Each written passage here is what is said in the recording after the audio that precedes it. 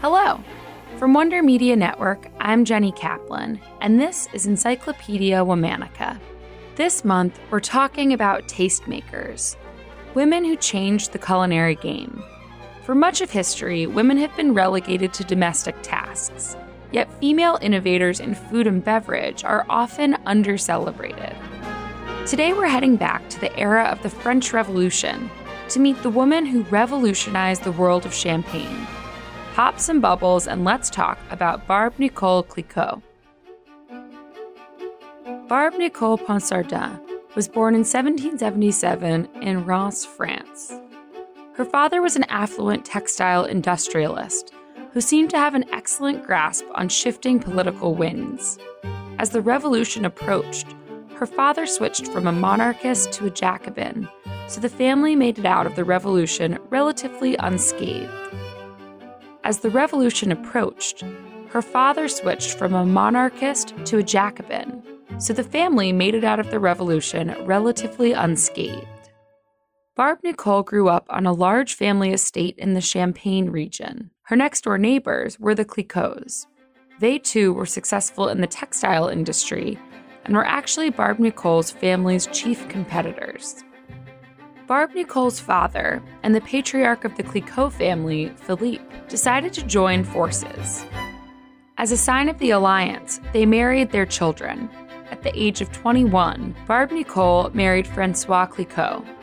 Despite the fact that their marriage was basically an arranged business deal, Barbe-Nicole and François' marriage was a good one. The young couple took a serious interest in a part of the family business that was previously an afterthought: wine. Philippe, the patriarch, sold wine as an add-on to textiles when he was shipping large orders and had extra room on ships. He had no interest in production. Rather, he would buy wines from the area and export them. While champagne had already been invented, the Champagne region was still more famous for white wine at that time. Barbe-Nicole and François believed there was a big opportunity in wine production, so they started to learn the ins and outs of the business. They weren't particularly successful. In fact, Philippe seemed to have gotten it right when he said they shouldn't get into wine production in the first place. Barbe-Nicole and François' business was in the dumps, and in 1805, François fell ill with a fever and died. Some accounts claim he committed suicide out of depression due to his failing business. Other accounts say he had an infectious fever. Barbe-Nicole was devastated by her husband's death. Philippe was also distraught and was determined to end the wine business. But Barbe-Nicole wasn't ready to give up. She asked Philippe to invest the money she would have inherited from François into the wine business. Philippe agreed, under the condition that Barbe-Nicole get an internship with an experienced vintner.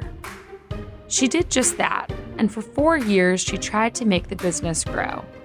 But at the end of her apprenticeship, business was just as bad as before she started. Once again, Barbe-Nicole sought the help of her father-in-law, and once again, he helped her out. Barbe-Nicole had her eye on an opportunity she knew could turn things around, and it all revolved around that sparkling wine we know and love today. The Napoleonic Wars were close to ending. Barbe-Nicole figured that if she could get her champagne in position to reach Russia once the conflict was over, she'd be back in business. For some context, while the champagne market was fairly small at that point in time, the Russians were early adopters. But until the war was over, naval blockades made it impossible to ship product to Russia. Barbe-Nicole got it as close as she could. She smuggled her best wine to Amsterdam and then waited for peace. As soon as the war was over, the shipment made it to Russia, beating Barbe-Nicole's competitors by weeks. Once in Russia, Barbe-Nicole's champagne became a hit. Tsar Alexander I declared it the only champagne he would drink, and demand soared. Barbe-Nicole named her brand after herself, using the French word for widow, so it was called Veuve Clicquot. There was just one problem: production. Champagne was complicated and very time-consuming to make at that point. The fermenting liquid had to be moved from bottle to bottle to rid it from yeast that affected the taste and clarity of the end product. Once again, Barbe-Nicole found a solution. She devised a method to keep the wine in one bottle and get rid of yeast by gently agitating it. The bottles were stored upside down and twisted regularly, causing yeast to gather in the bottle's neck. The process, called riddling, is still used today by modern champagne makers. Riddling revolutionized the industry.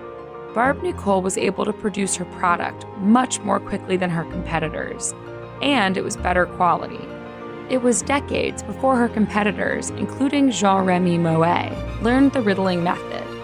By the time Barbe-Nicole passed away in 1866, Veuve Clicquot was exporting champagne across the world. Her efforts broadened the market for the beverage beyond the highest tiers of the upper class, helping to make the champagne market what it is today. Tune in tomorrow for the story of another remarkable tastemaker. Special thanks to Liz Kaplan, my favorite sister and co-creator. Talk to you tomorrow.